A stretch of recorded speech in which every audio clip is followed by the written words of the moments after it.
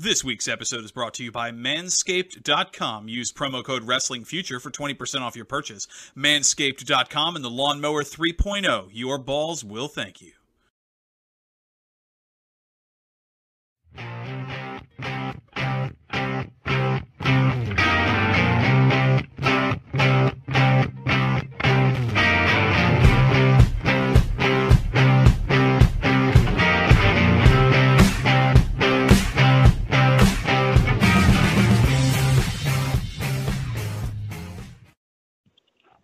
Hello, everybody. Welcome to an epic episode of Wrestling with the Future. We're going back to the territory. In fact, we're going back to the Southwest Territory. I'm Angelo DeCipio. Welcome to the show tonight. My co-host, as usual, the happy haberdasher, Dan the Man Sebastiano, the smartest guy in the room. Daniel, how you doing tonight? Great. Looking forward to this conversation. I mean, I'm going to tell you what. There are conversations, and then there are guys who can tell a story. We got two of the best in the business tonight. Yes, sir. And let me smarten you up a little bit. I know you're a young guy, and you tell everybody you're the smartest guy in the room, and we let you believe that for the most part.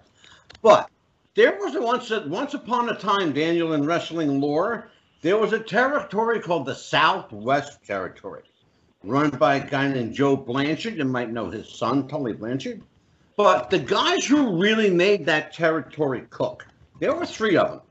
There was a guy named Eddy Mansfield, a cantankerous, cranky-looking baby face, if there ever was one.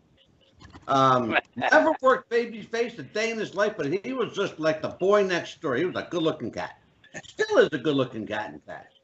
Then you had this ugly old hombre of a cowboy who was a baby face, and well, you know, I heard that he couldn't tell the difference off and down between a horse and a mule, and once tried to side saddle a jackass. But we'll talk about that later. I think Eddy's got a story about that.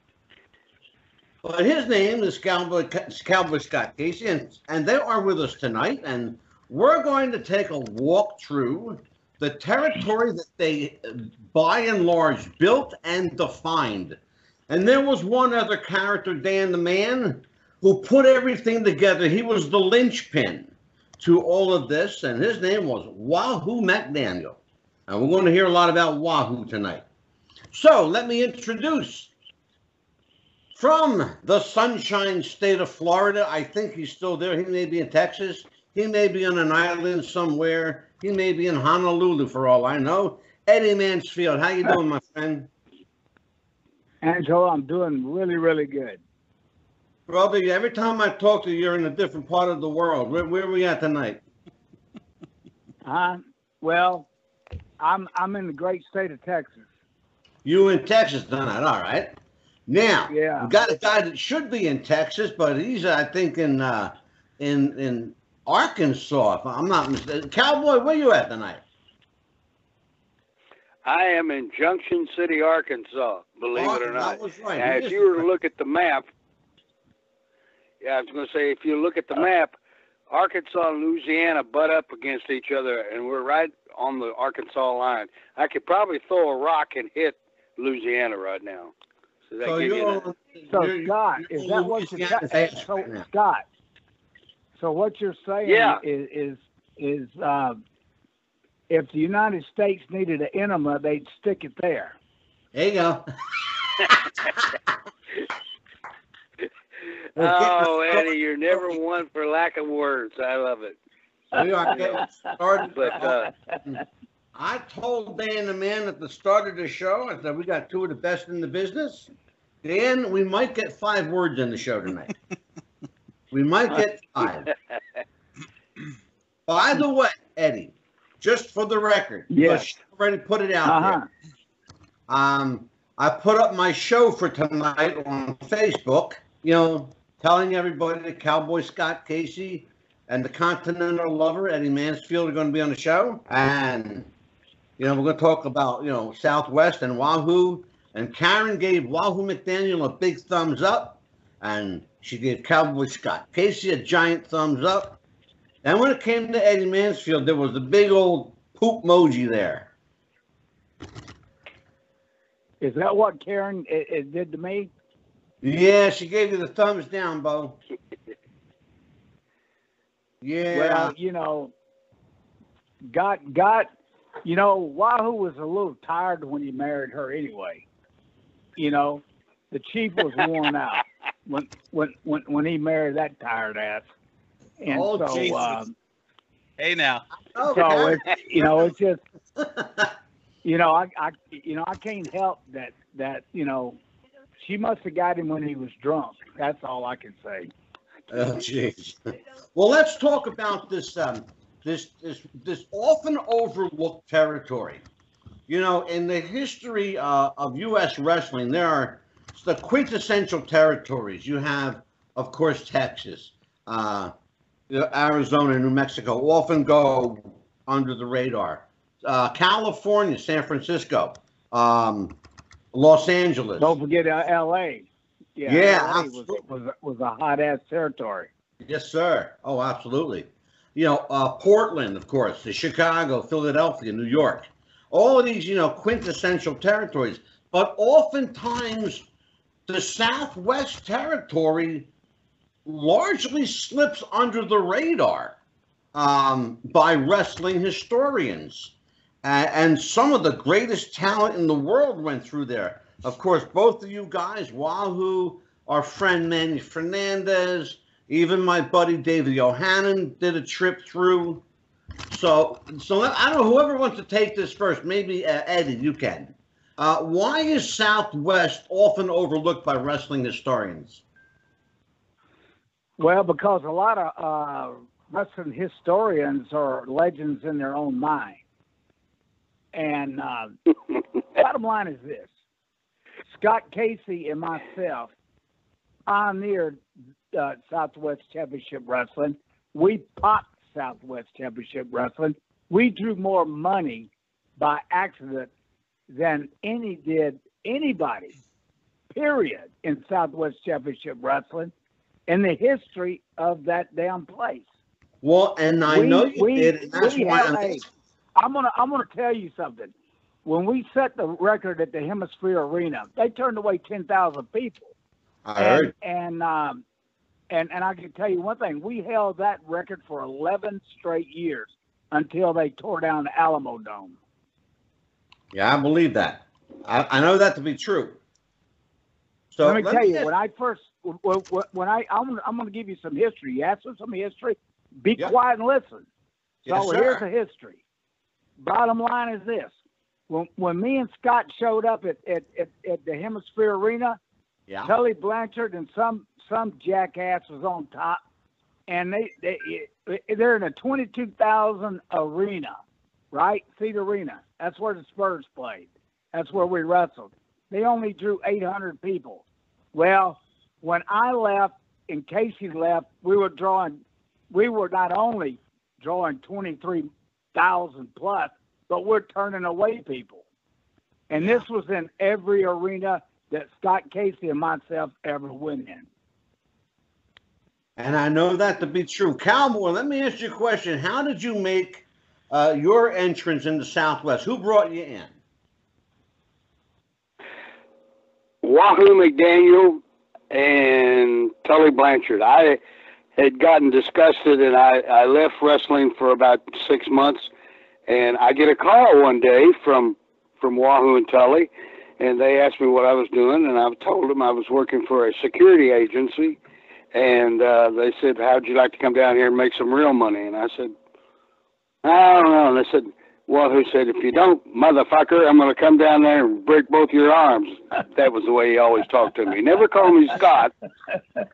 Never call you Scott. No. I love him to death. God, I wish he was still with us. But anyway. Yeah, no, I'll tell you what. I went down there. He liked you. He called you motherfucker. Right. He was. Yeah. It is what it is, and I'm not going to deny it. And I probably did a couple of others. I'm not sure. But anyway, we got down there and we started working. And to be honest, and not because I love Eddie, but I do love him, his mouth got us over bigger than anything that we ever did. I mean, I raised quarter horses down there. I had 60 acres, and I would raise quarter horses. And he would come along and just browbeat the living shit out of me. You know, and I just went along with it because I knew it was going to pay off somewhere down the line. But I mean, the more he aggravated me, the more the people hated him, and I loved it. I thought it was great. And God bless you, Eddie. You know, honest to God, you made this thing pop. I went along for the ride, but you really did. And then you know what, Cowboy, you brought a segue in here, really important too, because you know, Eddie, you're a guy who you're entitled with the heel, but you're a good-looking guy. You look like the boy next door. Scott Casey, you know, looked like, you know, yesterday's roadkill. I mean, Now, let me tell you. Here's why it worked. I'm gonna tell you why it worked. And I had this long talk with Wahoo. Right. When I sat down, Wahoo asked me who I wanted to work a program with. I said, Scott Casey. He said, why? I said, well, fuck, look at him. I said, he looks like the Marlboro Man. I said, he looks like every woman in Texas wants him. And I said, look, you let me get some heat on him and let me talk about him a little bit. And I said, it's going to be like two Bramer bulls hooking up, two young studs that every woman that is in that arena wants to screw. And then, you know, and let me talk about their husband and wanting to buy a ticket to screw me. You know, let me get on to Casey and really get on him. And that's what happened. We fired them mothers up, and the rest is history, buddy. I mean, Scott Casey, I would have never, ever picked another guy to work a program with than him. I'm telling you, me and Scotty popped that. I love you, Eddie. I've never been popped. Yeah. And it's the truth. Well, you know, I've got to tell this story, and it's so funny. Wahoo had, it's about Wahoo, but it includes us too. Wahoo had this thing that if a little bit was good, then a whole bunch was great. Okay, you follow me there? Yes, sir. And I know where you're going with it. We would tape our television show every Tuesday night there in San Antonio, and it would just go on for hours, it seemed like. But anyway, we get through, we go to this place called the Diamond Gems. It was a bar, and they had this great big 9-foot-tall white polar bear there. And we would sit in there and drink, and Wahoo would get drunk and say, I'm going to scalp the bear, you know, because he's an Indian, right? So, right. After the TV show, we look around. Now, there's me, Wahoo, Tom Jones, and Mil Mascaras, all in Wahoo's big old black Cadillac. I look around, there's no Wahoo, there's no Cadillac. And I went, shit, what happened? Somebody said, oh, he left a while ago. He ran out the door. I said, ran out the door?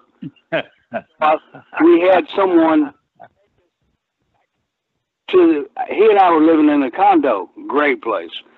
Anyway, we drove up. Now, honest to God, this is the truth. God, if you strike me dead if I'm not telling you the truth on this. Drove up, the Cadillac's running, the door's open, the front door's open. I went, oh shit, something, maybe, I don't know what happened. So we walked in, there are 3 piles of white foam. And under these piles of white foam are shit. Folks, I'm sorry, but it's the truth. I hear the shower going. Well, maybe he had a problem. So I go into the shower, and you know, you get these glass showers, and this one, the water was probably up about 1.5 feet and rising, and there was about $300 in there, and I went, damn, but no Wahoo. So all of a sudden we hear this, oh, and then he goes, motherfucker, and I went, oh shit, that's my cue. So I walked into the bedroom. The 280-pound man, he's curled up like a ball underneath the bed. Now, how he got under there, I don't know. And he was dating a gal at the time, And I called her up, and she was a nurse. So she came running over there, and she said, "What'd you do?"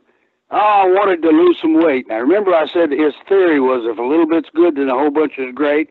This crazy son of a bitch took, what was it, 2 LASIK shots. LASIK is a water shot, maybe, and a 6-pack of Phenament to eat to lose weight. Now, can you imagine anybody in their right mind? Well, that answers the question right there.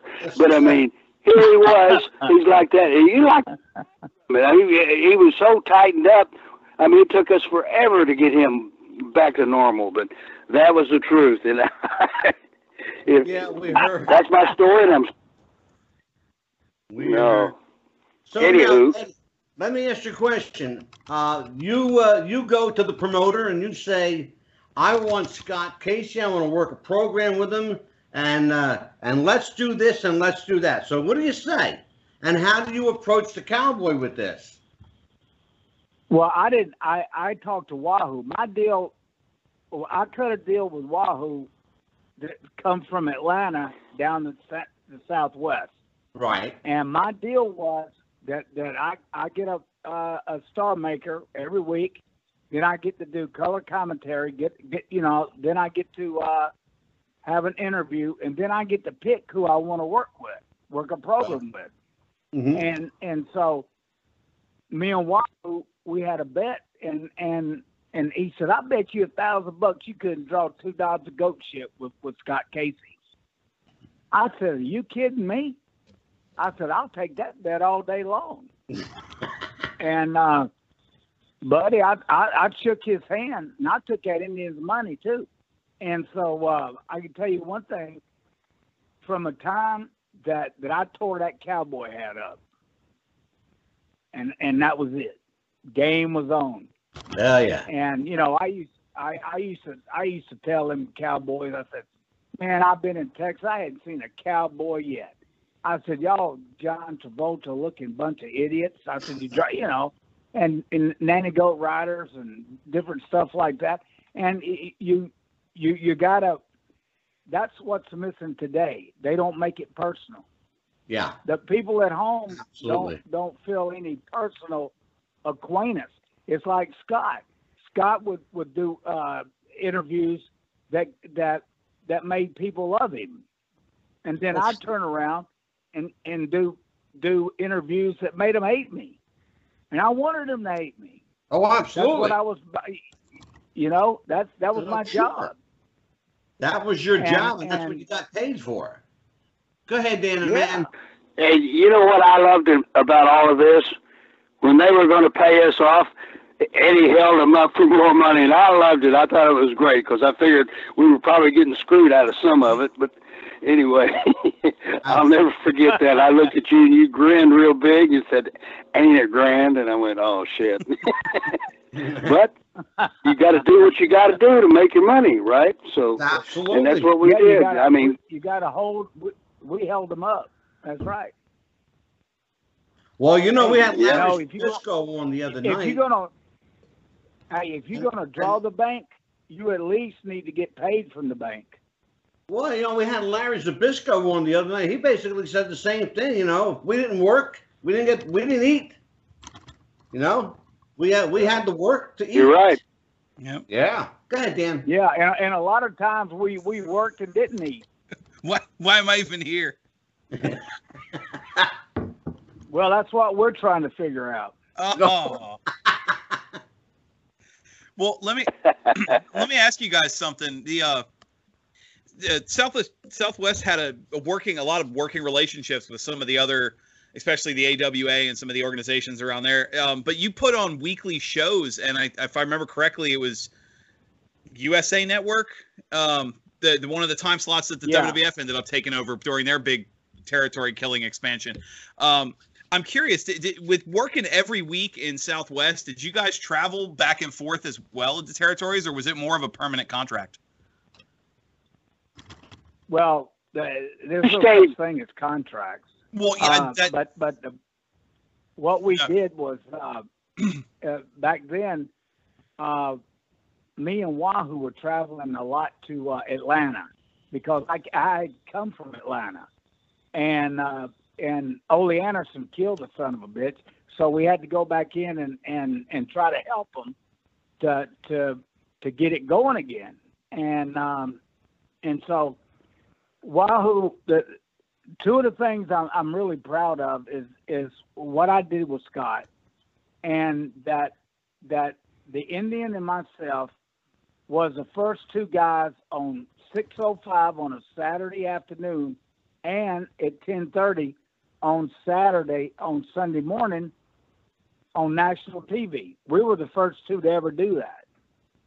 And a lot of people don't know that. And yeah, they certainly, the wrestling historians, the wrestling historians certainly wouldn't let my name be known. But it's okay. Well, I mean, correct me if I'm wrong. You know, the Southwest show on USA Network, was that not the first nationally broadcast wrestling territory show? I know there was a lot of local, but wasn't that the first? Yeah. Well, that and the Georgia Championship Wrestling it was. Mm-hmm. Yeah. You know, you had Turner. That goes lost on a lot of people, you guys. That goes lost on a lot of people. The fact that Southwest really was, for all intents and purposes, the first nationally syndicated wrestling show. Besides, absolutely, the Superstation WTBS Channel 17, that Ted Turner's network. But a lot of people forget about that. That a lot of great wrestling television came out of Southwest, Texas, Oklahoma. A lot of people forget about this stuff. Let's talk about a match today. And Eddie and Scott, and I've got to talk to you guys because you were both involved in this match. It was a mixed tag team match. Two big guys and two little guys versus each other.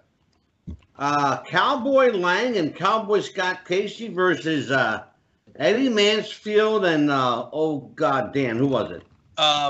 Tim, right? Little Tim, or what they call him? I don't want to say Tiny Tim, but something Tim, right? Who was it? Tiny Tim. Tiny Tim. Was it Tiny Tim or Little Beaver? Little Beaver sounds better. Yeah, I don't think it was Tiny Tim. I think it was Beaver. Yeah, I think it was Beaver. There you go. But I saw this. Little Beaver sounds better, you know. I hear you, man. But I saw this. You're a dirty old man. Tiny Tom was his name. This match, believe it or not, is on YouTube, and I watched it today, and it was. I thought to myself, this is hilarious, and you know, as much as Eddy Mansfield is like, you know, the dreaded heel, he's funny as fucking shit. Because you were hilarious working with this little person, and you know, Scott Casey. You know, Scott, you're so friggin' big. I mean, you just looked out of place. It's funny because you love to work with the little guys because most of them are better workers than the big guys. And I know Cowboy Lang, I can't remember, didn't he bite you in the butt, Eddie, or not? I'm trying to remember if he did. I'm thinking he did, but he did, in fact. A little ass up. Well, I'll tell you what. A little ass up and chunked him off the top rope too. And I will tell you that he did, in fact, take a bite out of Eddy Mansfield's ass. Yes, he did. It's all on video. Well, a lot of women wanted to do that, you know. You're nuts. You guys, we talked a lot about you guys drawing money, you know. So let's talk about the money that you guys drew in an area that never knew what money looked like. And let's I mean, I hate to like put the shitter on anybody, but let's just be honest about it. Up until Wahoo took the book, Southwest was in trouble. And Eddie, you know it because you were there. You know, well, and you know, it's got, Tully. Let's just cut to the fucking chase now. The problem with Southwest Championship Wrestling was Tully Blanchard. And that's where. And the bottom line is that if he'd have left Wahoo alone and left Scotty alone, we would have kept drawing for another year and a half. And that's exactly where I'm going. No. And he had to be on top. So that's when I told Wahoo, Scotty, you need to put Gino and that Tully together, because Tully always needed to sleep with a belt. He always had to have a belt to sleep with. Yeah. And Scott will tell you that. And I know that to be true. And he tried to give me the Southwest belt. I looked at the chief. I said, "Hey, wow, I don't want no damn belt. I don't need a belt. Scott doesn't need a belt to draw money. We're selling it everywhere. We don't need a belt for what? This area in the airport? We don't need that." And it's funny, as you're saying that, people watching this right now are looking behind me at a photograph of the Southwest Championship belt, along with Wahoo McDaniel, Eddy Mansfield, and Scott Casey, been prominently displayed behind me. That was one of the early prestigious belts, by the way. Was it that he had to have it, or was it that Joe Blanchard wanted his kid to have it? No, his kid had to have it. Joe Blanchard, let me tell you something about Joe Blanchard. And I'm going to say this in front of God and everybody. Joe Blanchard was a good man. All right. He had a good heart, and he paid Scott and myself good. It was his son that was the whole problem. That's how come we lost. It's like I said in my book. Go ahead, Scott. Go ahead, Scott. I just said that in my book, I talk about Tully. I mean, now Tully's an old man like me, and he's a preacher, but back then he was a prick. And I told him that one time. He thought he could get over with everybody because he was the promoter's son. No, that don't work. Not when you've been in the business as long as we had. And but age humbles you, and you learn humility. And I talked to him, hadn't talked to him in 30, 40 years, and I saw him at the gathering in Charlotte, North Carolina. And we talked, and I told him, I said, "You know what, Tully," I said, "you were a prick." He said, "I know." I just enjoyed it. But I mean, yeah, right along them lines, Scott. Let me ask you: Did Tully have this notion that he was better than he actually was? Because as a fan, before I got into the business, like everybody, I was a fan. And I always got the feeling that Tully felt like he was really better than everybody. That he was better than he actually was. You know? Well, I tell you, feeling from lines, you're right. He probably did. The thing about Tully was, and a lot of people don't know it, he was a hell of a football player. He was a quarterback. And he even had Roger Staubach training him up in Dallas. He would go up there and work with Roger. And then he got into a car accident and tore his lat muscle on the right side, and he was right-handed. And they ended his football career. Well, maybe that made him want to go sour. I don't know. But, I mean, he just I know that story about his... Sure, but... Yeah, that's by the way, documented, too. He had a promising football career that was cut short really quickly too. Go ahead, Dan the man. Well, let me tell you the truth about this. Tully Blanchard, the only school that would give him a damn scholarship was West Texas. All right. If he was so highly touted, why would West Texas want the son of a bitch? He led West Texas in the most interceptions in history. And you know who the scholarship was granted to him by? Scott, did you know this? You know No. who gave him the scholarship to West Texas? Was the Funk Scholarship. No, who? Yeah, Terry Funk Dory and Terry? And Senior. that Funk Scholarship up at West Texas. We did. I don't know if they still have it now, but that's how he got the damn college scholarship. And what was the guy from the Eagles that was down there that was his name Richard? What was his name? He used to play tight end for the Osborne. Richard Osborne. Osborne. Oh, Richard. Yeah, and so we were in there, HT and Wahoo, myself. We were in Turtle Creek, at the golf club. And Richard looked at me and he said, "That Tully Blanchard's not worth a shit. He couldn't. He wasn't worth a shit as a quarterback, and he's not worth a shit as a wrestler." And he said he threw the most interceptions in the history of West Texas. And he said, and that's hard to do because they don't play anybody. And I said, "You got to be kidding me." Oh shit! And so boy. I looked at Richard. And I said, "Oh Lord." And he said, "He's horrible. He's just pitiful." And so, but Richard, he went on, to be he was the first guy to do a 7-Up commercial for the Eagles. He was a tight end, and he got stuck in his eye and he got double vision, and it cost him his career. He was a good guy though, Richard Osborne. He was really a good guy. Yeah, Crazy son of a gun, but he was a good one. I'll never forget what he told me. I like to die. Well, let me It's kind of hard. Let me jump in here real quick. You were talking about Tully having the be with the belt and everything, and I know if I remember correctly, he was something like a 9 or 10-time champion. Yeah, I don't like I don't like that. Waste too much time talking about Tully. Well, no, that's why I was transitioning to this question.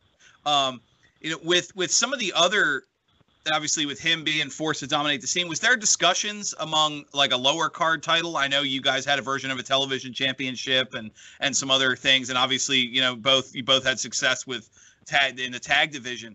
Was there talks of doing more undercard since the main event scene was kind of monopolized?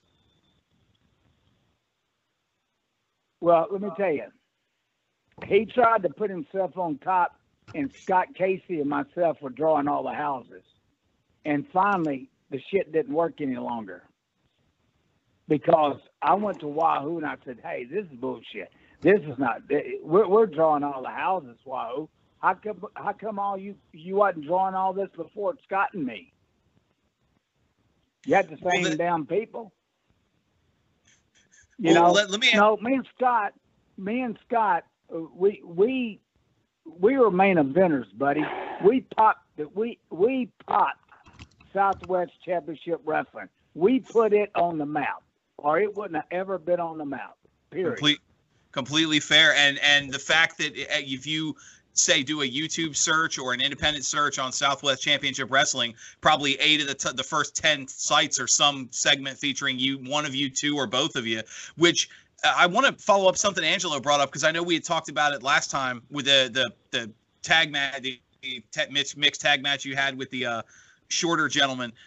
There's a lot of gimmicky stuff. Like at what point was there any point where you guys were constantly, I mean, weekly, monthly, involved in angles and gimmicks and interfering in each other's bits, and maybe some side matches where the other had to get involved? Was there ever a point where you felt like your long-term rivalry was getting stale, or did you keep coming up with new things and it just worked everything you did?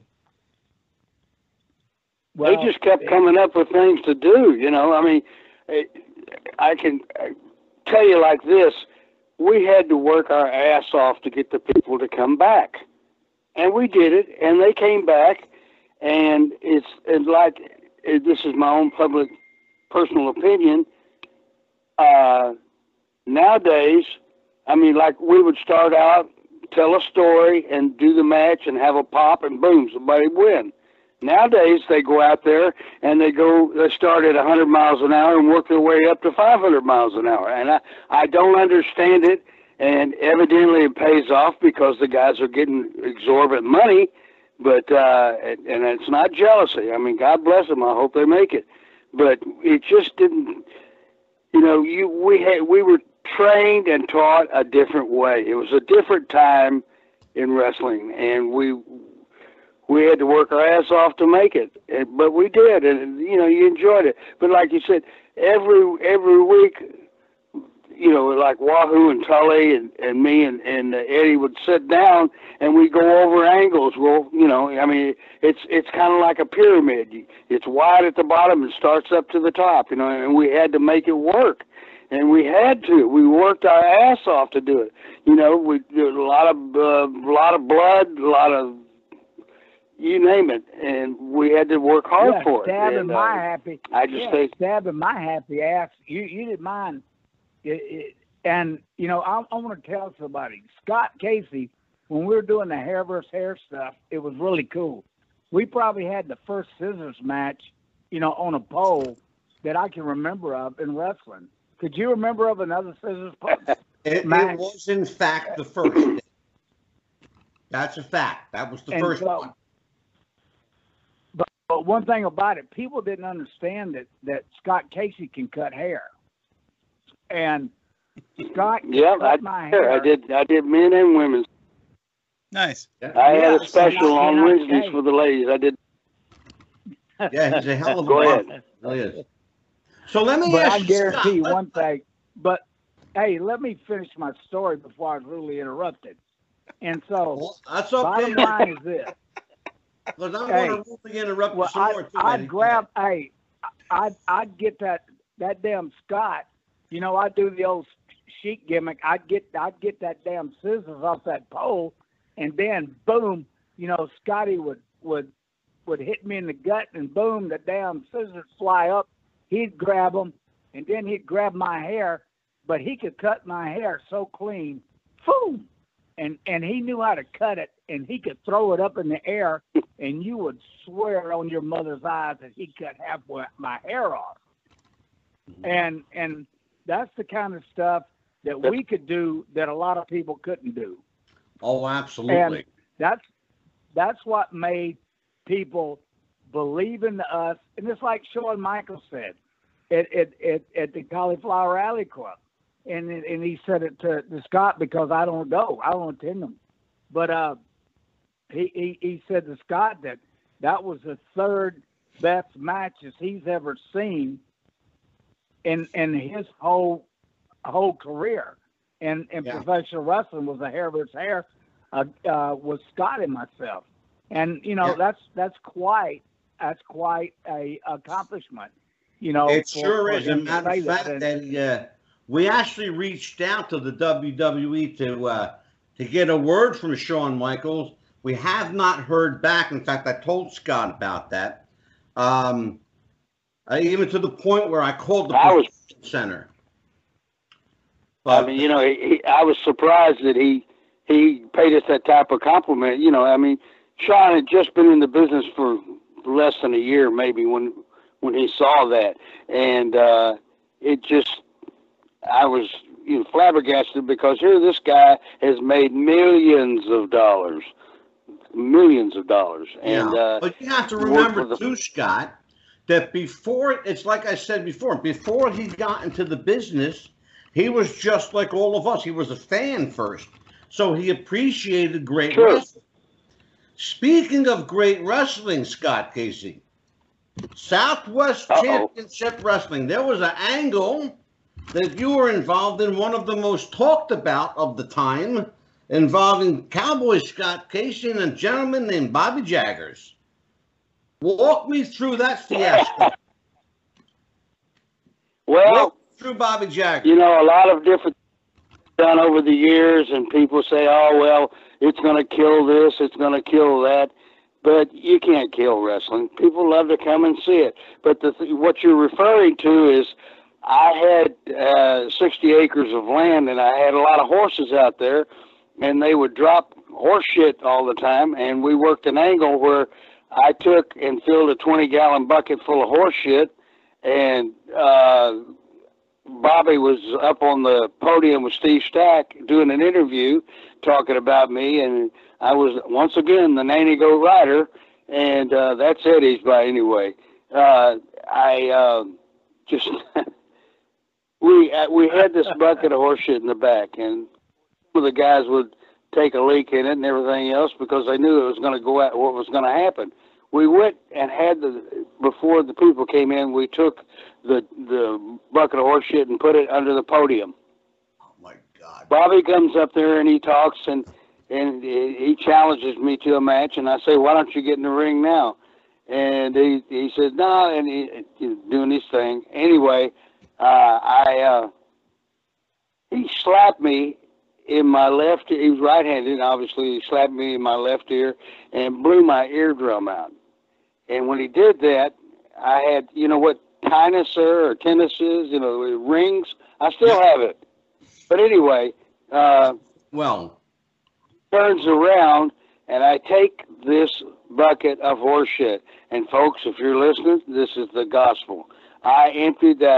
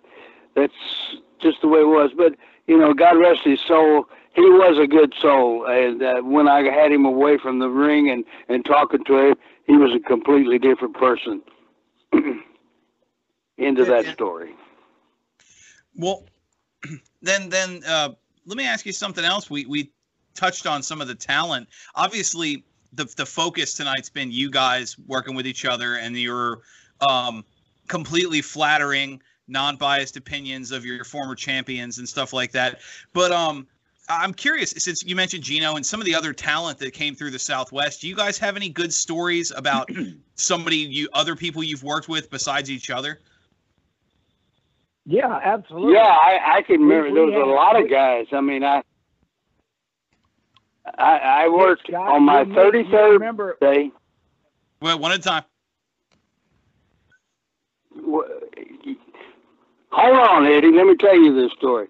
I still have the scar. Oh, shit. Where Armand Hussein locked up with me, and he had this long fingernail, and he just sliced it. And I don't know whether you've ever seen a cheekbone. It looks just like an eggshell on the outside. And I was so mad. It was my 33rd birthday. We were going to go out and celebrate and have a good time. And yeah, and it took 16 stitches to. Yeah. Man. But I was still pretty. Oh, you still Go good, ahead, well, Eddie. I tell you. Absolutely. Yeah. How about you, Eddie? But I tell you, I mean, well, you know, with Scott and like Wahoo, it was Terry Funk and myself in a tag match. We had this a couple times in Corpus Christi. I mean, we had riots. I mean, people don't even know what riots are anymore. We had riots back then, and shit, we'd have to fight our way back to the damn dressing room, and it was unbelievable. And I'll never forget that night.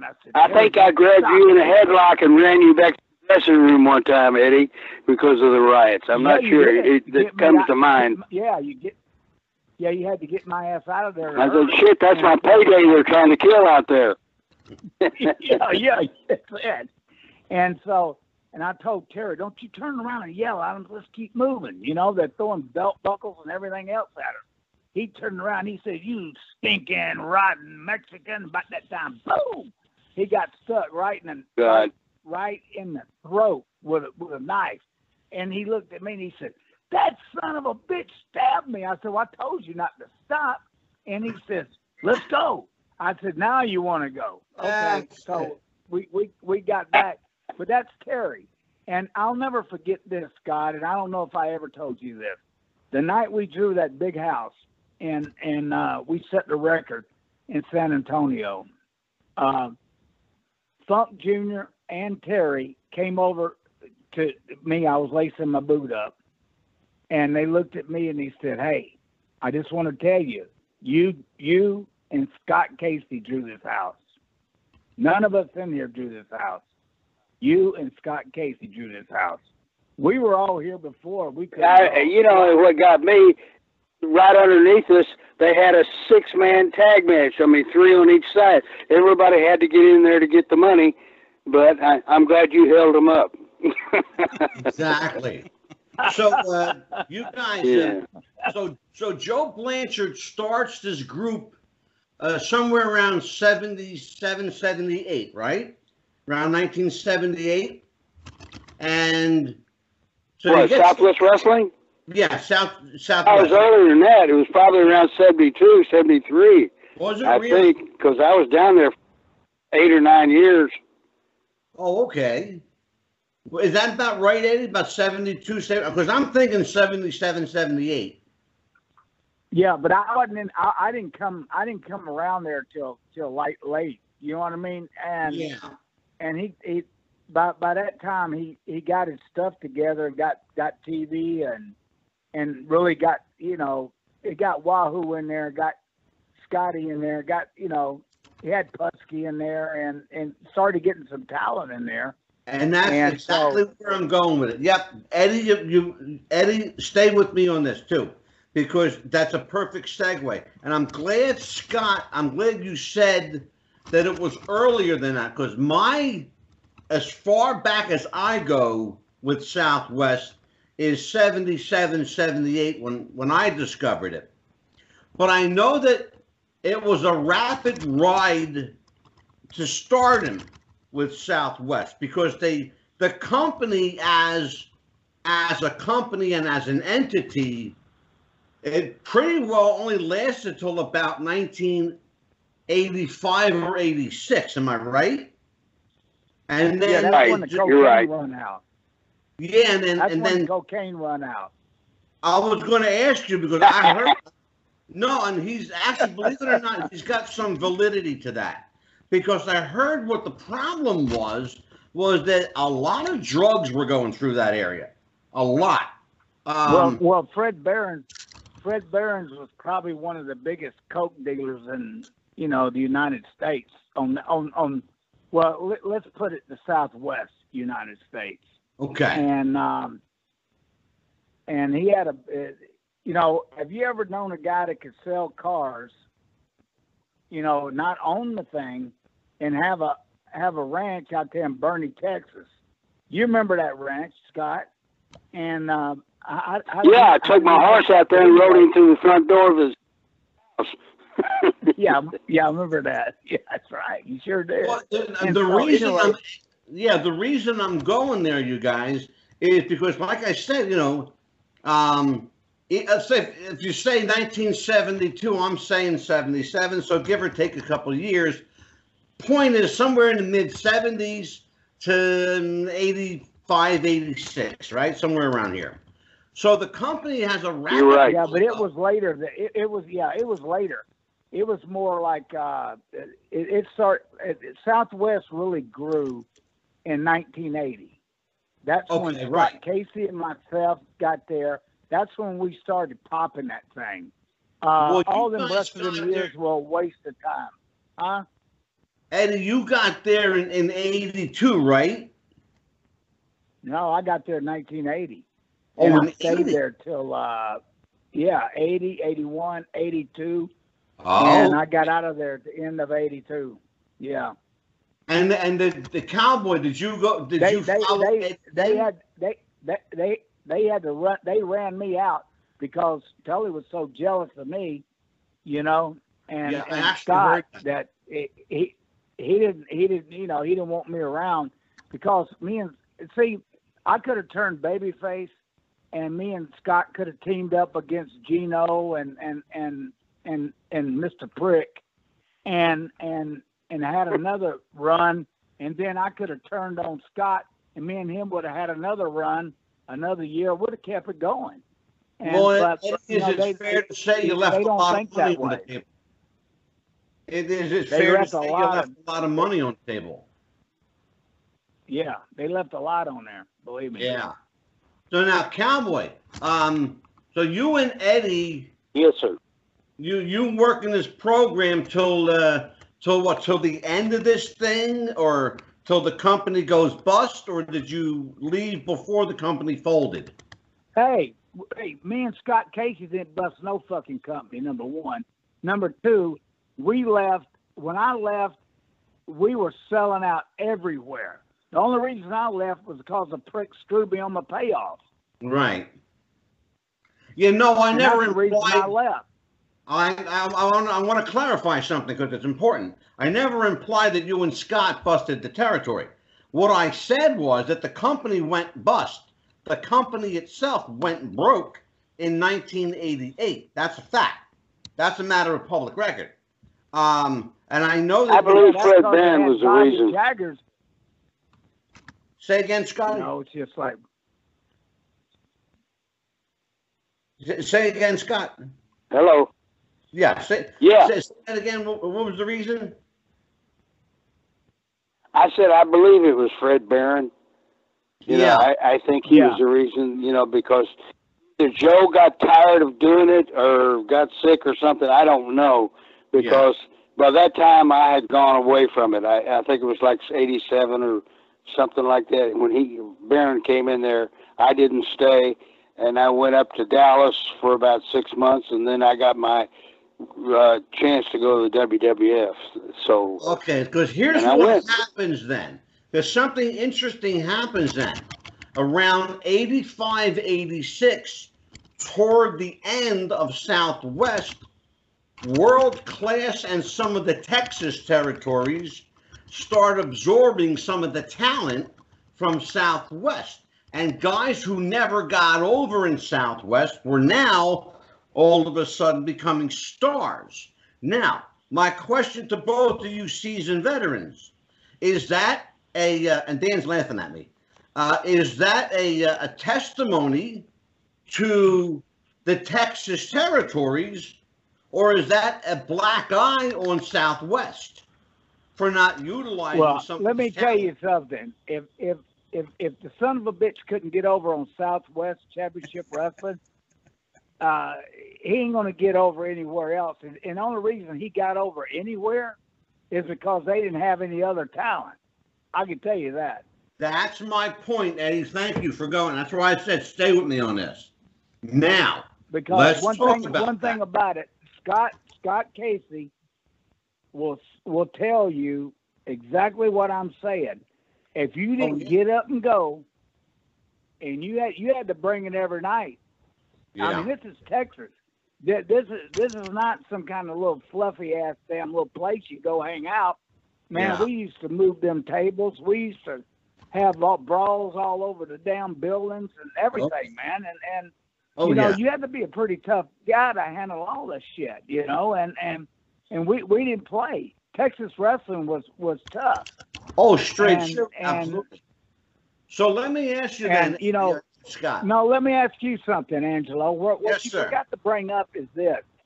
Okay, Scott Casey got over bigger, better, drew more money than Wahoo McDaniel. We're actually going to talk about that. Don't Chavo, forget. Chavo Guerrero. All these other guys that are supposed to be so great, but no, the Cowboy outdrew them all by accident. Well, that's what we're going to talk about. We're going to talk a lot about that, in fact. Don't forget, it is a 2-hour show. Well, I'll tell you right now, for saying that, Eddie, that's very flattering. You know, of course, it always takes two of you in the ring to dance. But anyway, I have to give a lot of credit. I have to interrupt you, Scott, because I'm going to say something. You're a humble guy, but I need to say something for the record, okay? So hear me out and just okay.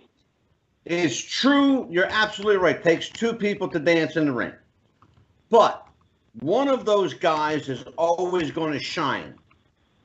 One is always going to shine, and that's the guy that people pay money to see, and you're that guy. So I appreciate your humility, but keep it real around here. We are up on the hour. You know, it's like I was going to say. So, Angelo. Yes, sir. What would the people? What would the people do? Eddie, you'll appreciate this being in television. I'm coming up on a hard break, so I got to do my commercial here. Okay, go ahead. Go ahead, Dan. Go ahead. Hit it. Okay. Yeah. It's the longest I'm going to get to talk tonight. You know, we obviously take good care of each other, and we've talked a lot tonight, but we do want to do our shout out. Our sponsor for today's episode is Manscaped.com. Manscaped.com is the leading producer and supplier of man trimming products. Their current package includes the Lawnmower 3.0, which is the #1 rated trimming man trimmer on the market. It's a bundle deal, includes a deodorizer, refreshing spray, a deodorant. They have a package of new wipes. It all comes in a leather carrying case.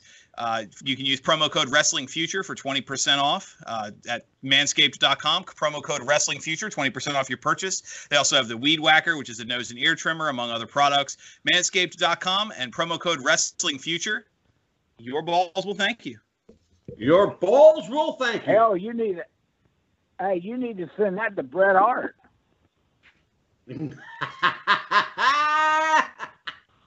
I got that one. I got that one, Eddie. Thank you. You got that one, didn't you, Scotty? Yes, sir. I got that one, brother. Okay, so now. Angelo. Yes, sir. Yes, Scott. I was trying to say before the mouth on that other end has gotten weight again. Hold on, Eddie. I love you. But anyway, the thing I think that helped me get over more than anything else in the world, and it was such a simple thing. I was in Los Angeles, and I was out there talking, and I see Lou Thez, and he's peeping through the curtains. And this is the first match. And I walked up to him, and for all you people that don't know who Lou Thez was, he was like 7 or 8 time world champion. I mean, he literally went around the world that many times. Tremendous worker. And I asked him, I said, legit Lou, yeah. What are you doing? I said, you've been world champion. He said, Scott, and I'll never forget this. He said, you can always learn, you can always steal, you can always put it into your repertoire, different moves, and it'll help you get over. And that's what I credit a lot to. God rest your soul, Lou. I loved you to death. And, it was true. And after that, I don't care where I was at, whether it be Madison Square Garden or Corpus Christi, Texas, I would be looking at the matches through the curtains to learn things. Because, your mind goes one way and your body goes another sometimes with this stuff. And I learned a lot. There was a lot of tremendous wrestlers that I can't give credit to all of them at one time, but they just I stole things, I used them in the ring. I used moves, I used expressions, I used things on interviews. And for all you young guys out there who are hopefuls that want to wrestle, let me tell you, you can have the best looking body in the world, like, say, the Ultimate Warrior or somebody like that.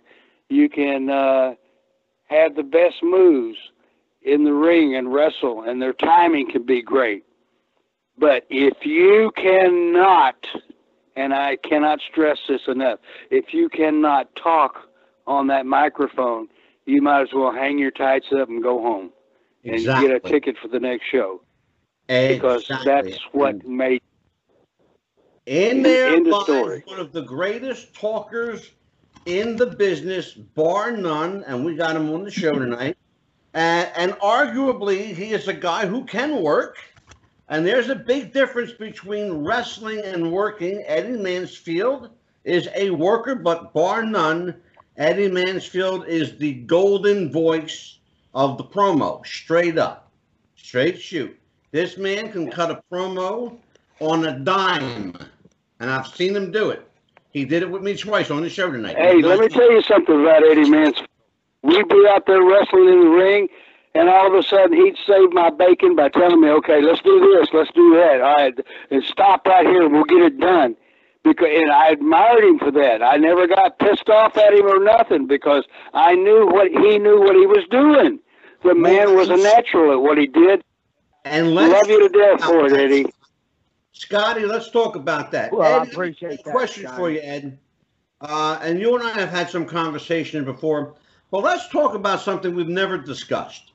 I know that let me back up for a second. The other night, Larry Zbyszko was with us, and Larry said something really interesting. He said back in the territory days, there weren't a lot of wrestlers because the business was so closed off from strangers. They didn't trust new people getting in.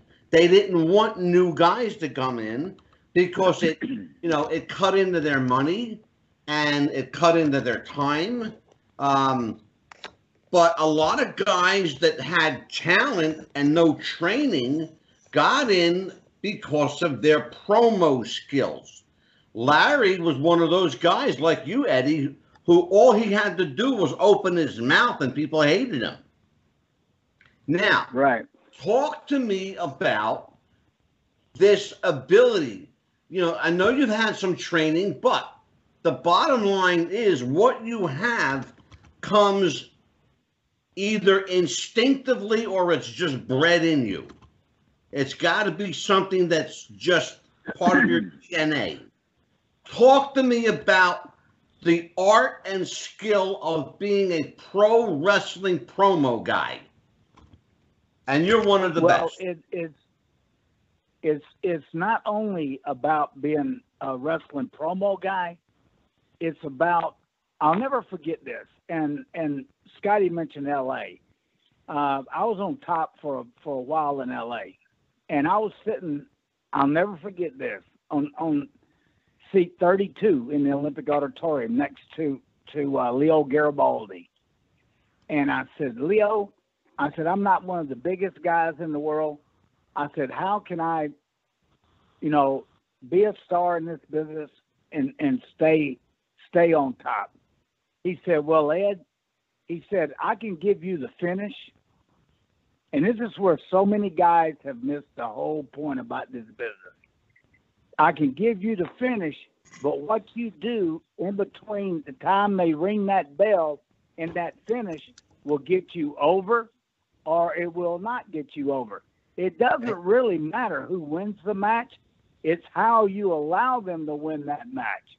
And then then you get your heat after that match, and then you grab that microphone and you light somebody's ass up. It's like if I was talking about Scott, I would say, I was riding down the road the other day, right on the right. I went right by his ranch. And look at Scott Casey. What was he doing? He was out on a quarter horse roping a bunch of damn nanny goats. And can you imagine a cowboy roping nanny goats, and he calls himself a cowboy? I mean, for God's sake, he's a Repsol Ranger. He's not a cowboy. I mean, and stuff like that. You got to get personal, see, so many guys, they always were worried about Chavo Guerrero's were the worst. He always had to get his hand raised. It's not about how many times you get your hand raised. It's how a wrestling match is a beginning, a middle, and end. And you got to get to the dance to have the dance. And so you got to work it, and you work those people into a frenzy. And when that Scott Casey used to explode on me, you could hear that freaking building shake. I mean, you could actually hear the building shake. Oh, yeah. And, I mean, it was just unbelievable. And that's the way you work it. And Scotty is like I told you on shows before I was on with you. Scott is one of the most underrated baby faces in the history of professional wrestling. Absolutely. That's my buddy. And I've told you that. Well, thank you very much, Eddie. It's the truth. Well, like I said, it takes two of us to dance. Go ahead. Yeah. But I can tell you one thing. We damn sure danced good. We danced all the way, man. We sold out every single stinking from Waco to, the Von Erichs couldn't sell out Waco, but Scott Casey and Eddie Mansfield did. Scott, when you and Eddie left Southwest, did you guys see the writing on the wall? Did you know that your time was up there? And how important? I certainly did. I think so. I certainly did, Angelo. I certainly did when I saw my fucking paycheck. Well, I was going to talk to you about that. Because is there such a thing as like overstaying your welcome, especially when you're not getting your money's worth? Well, how can you overstay? I think it is when you're drawing. When me You're and right. Scotty are drawing bigger houses than anybody, how can we overstay our welcome? Well, no, it was jealousy. My point was, I know pure jealousy.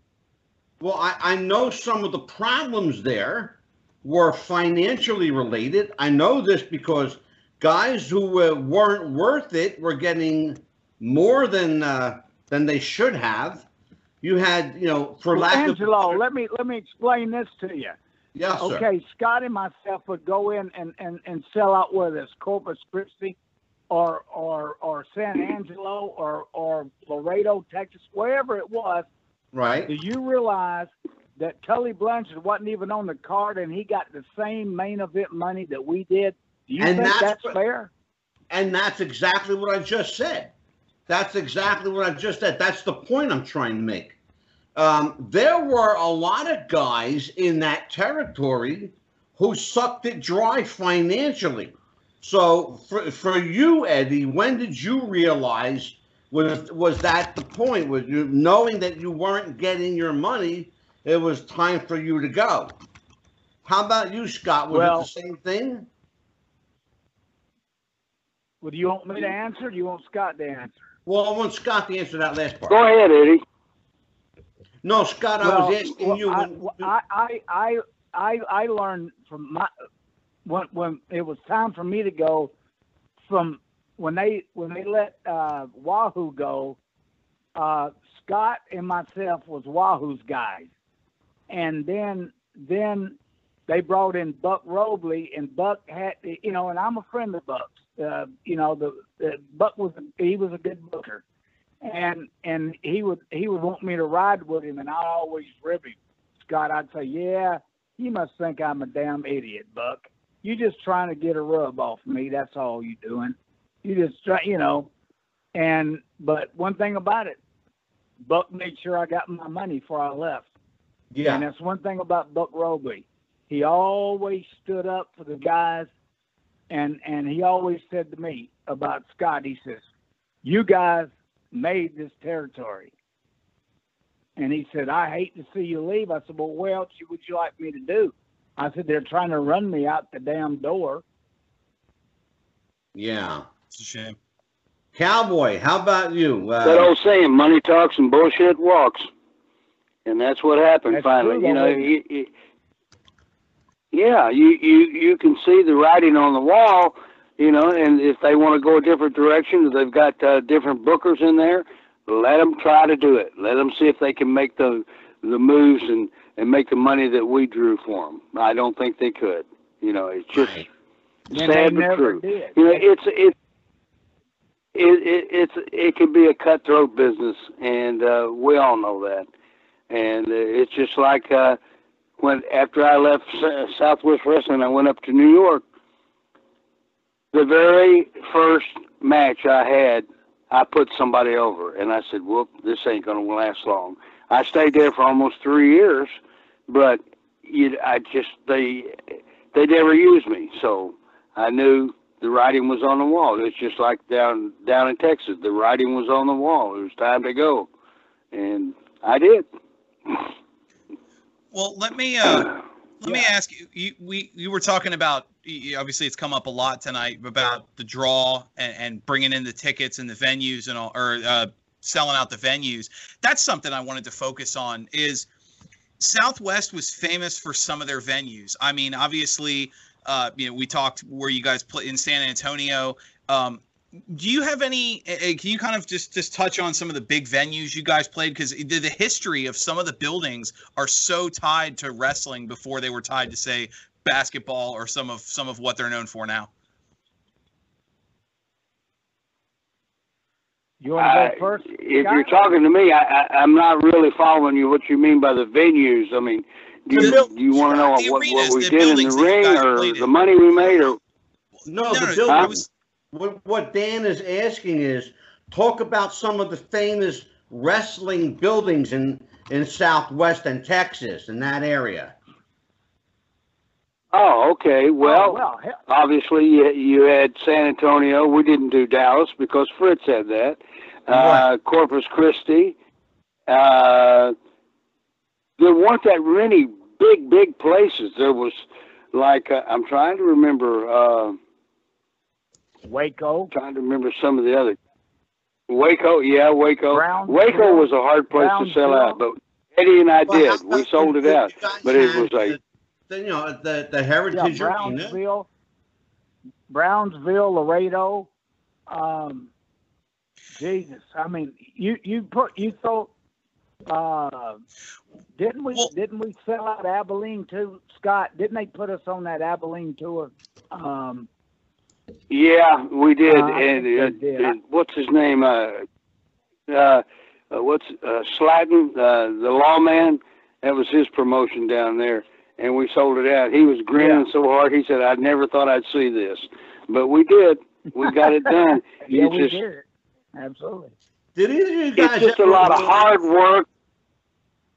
Well, have either of you guys worked one of the most famous buildings in the area, the Dallas Sportatorium?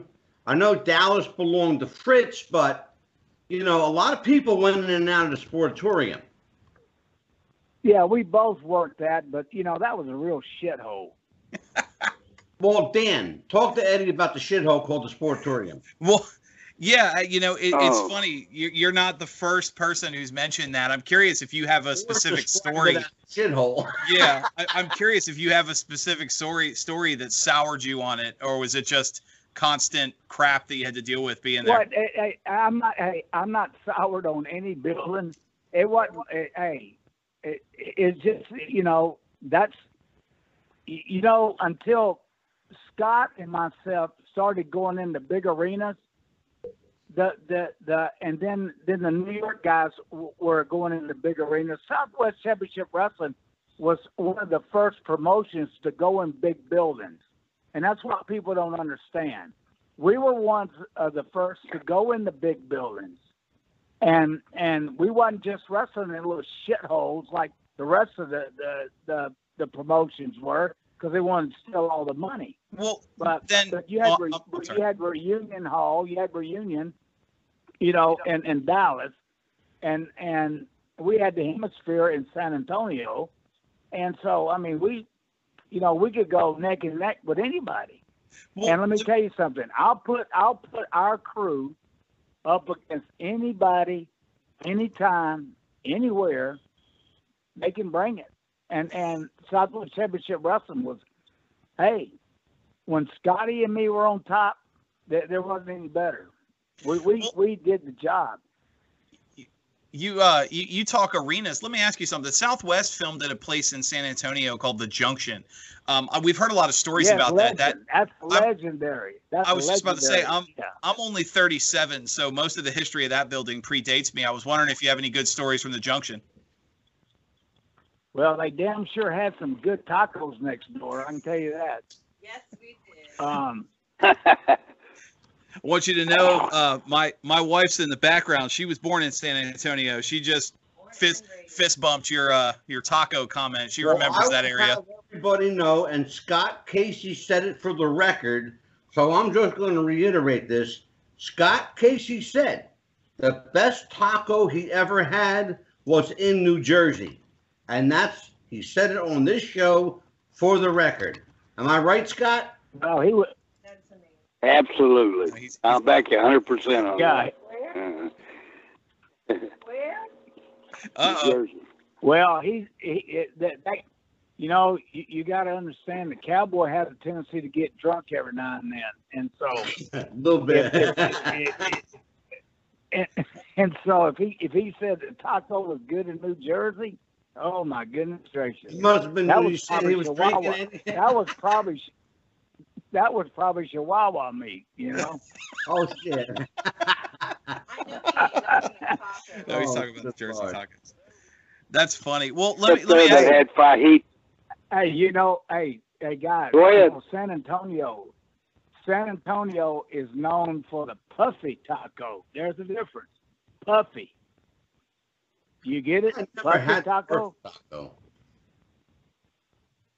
Oh, you never had a puffy taco? They're called meat. I don't know if Meat Tierras is still there or not, but it had damnedest food I ever ate. Meat Tierras. Oh, I love Meat Tierras right across from the Alamo. Meat Tierras was the best food. Oh, my goodness. And I think they're still there, Scott. Man, was that good. Meat Tierras was the best.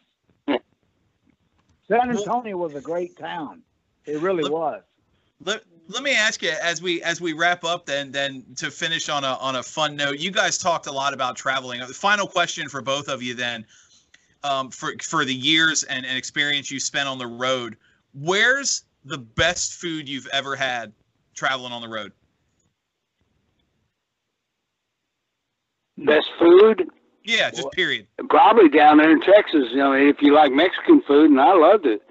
You know, I mean, hell, I grew up on it. But that Meat Tierras is one of them.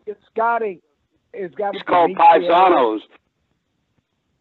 And it's just. And also there was a place called Paisanos. It was a Italian restaurant down there. That's unbelievable. I don't know whether it's still there or not, but hell, I hadn't been back in years. Yeah, but boy, they had some food down in San Antonio. If you can't get good food in San Antonio, it's your own fault.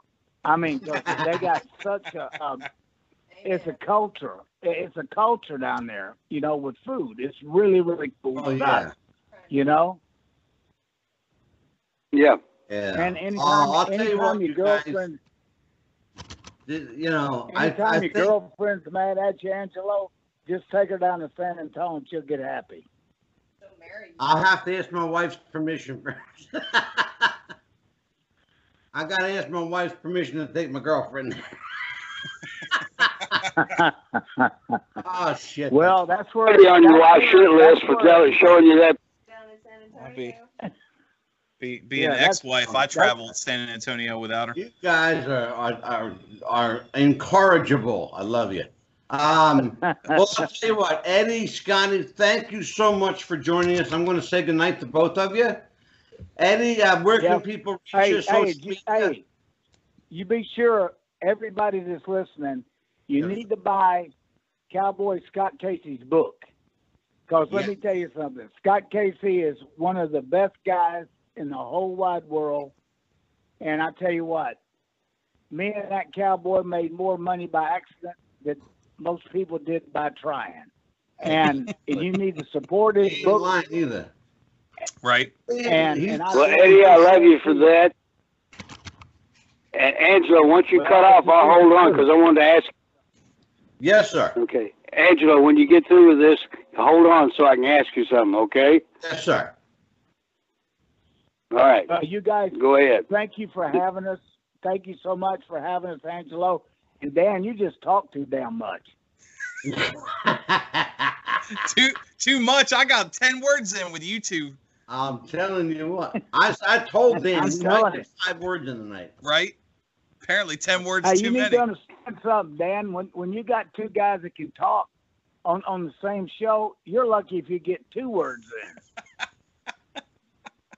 I had to have him do my commercial at least. Right? Hey, Eddie, thank you, brother. I'll touch base with you in a day or 2.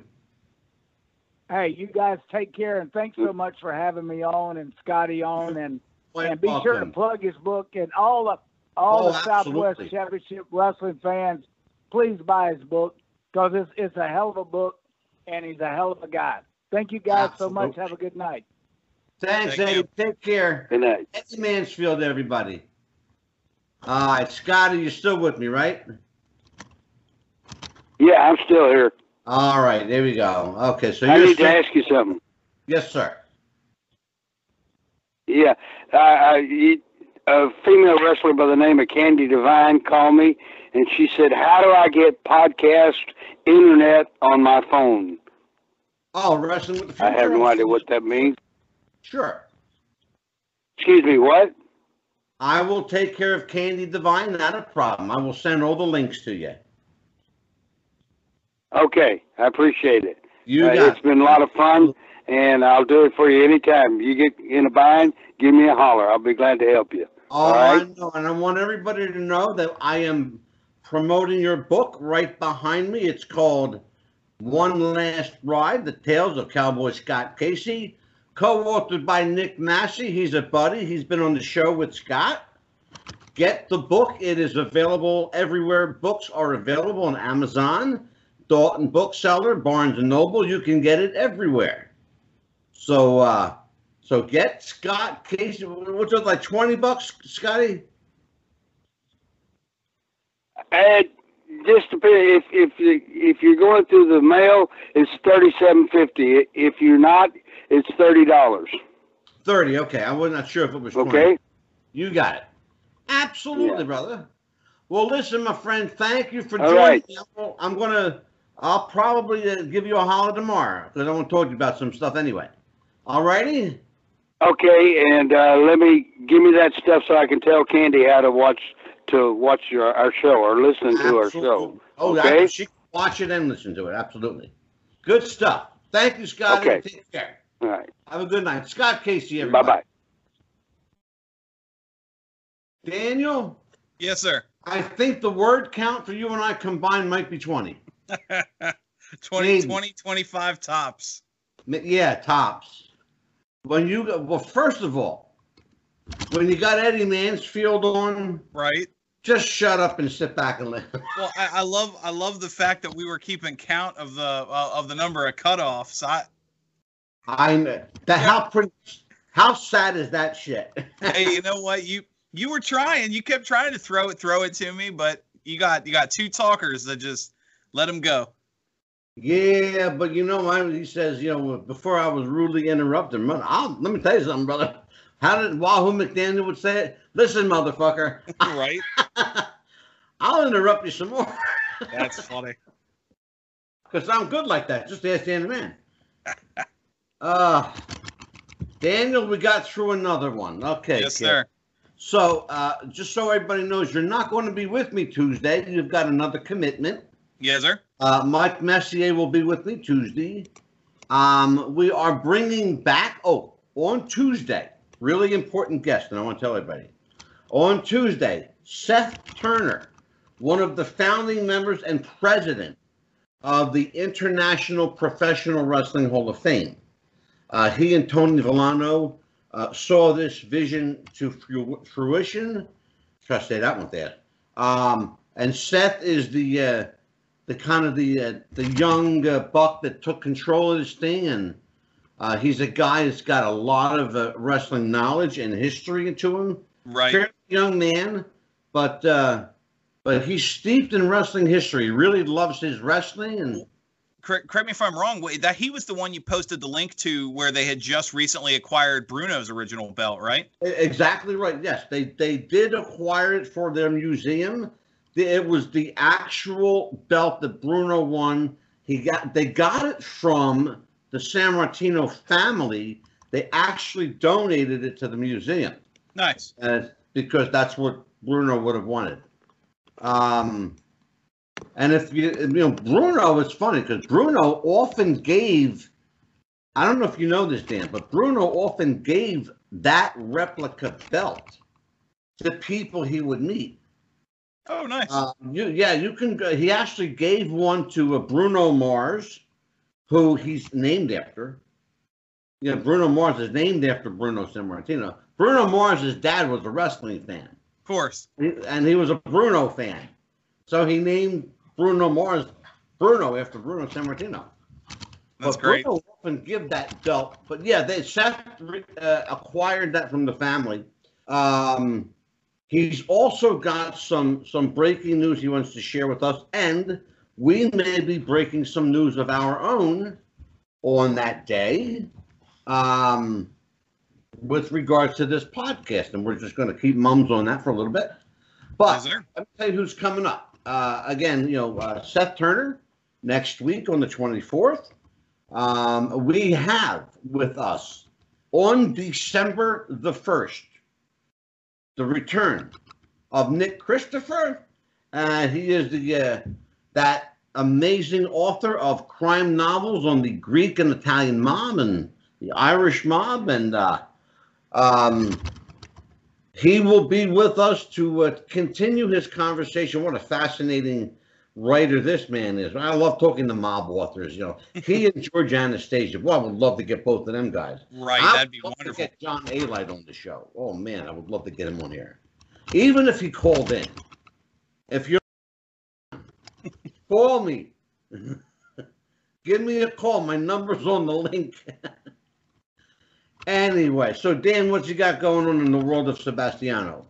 Well, I mean, like you said, I'll be out next week. We're not recording Thanksgiving Day.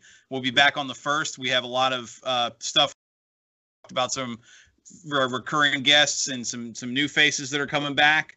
And then we could finish up the month, and then, finish up the year, and then bright and early January, we'll be back with a new coat of paint and ready to go. Oh boy, we got a brand new coat of paint. Yeah. Well, December will be an abbreviated month, of course, because of Christmas and the holidays. We'll probably we may do a total of 4 shows for December, maybe. We will stop recording. The last show before Christmas will be that Tuesday. And of course, the first show for the new year will be the first Tuesday of 2021. And so it's really easy to remember. Right. So we don't do any show on Christmas. We never do a show on Christmas Eve or Christmas Day or New Year's Eve and New Year's Day. That's reserved for family and friends and getting right with whoever your God is. But with me, I'll be spending time with family and getting fat and eating whatever my wife decides to cook. And so, for Dan the Man, For myself, Angelo DeCipio, thank you for joining us on Wrestling with the Future. Happy wrestling, everybody, and we'll see you next time, and take care. Bye-bye.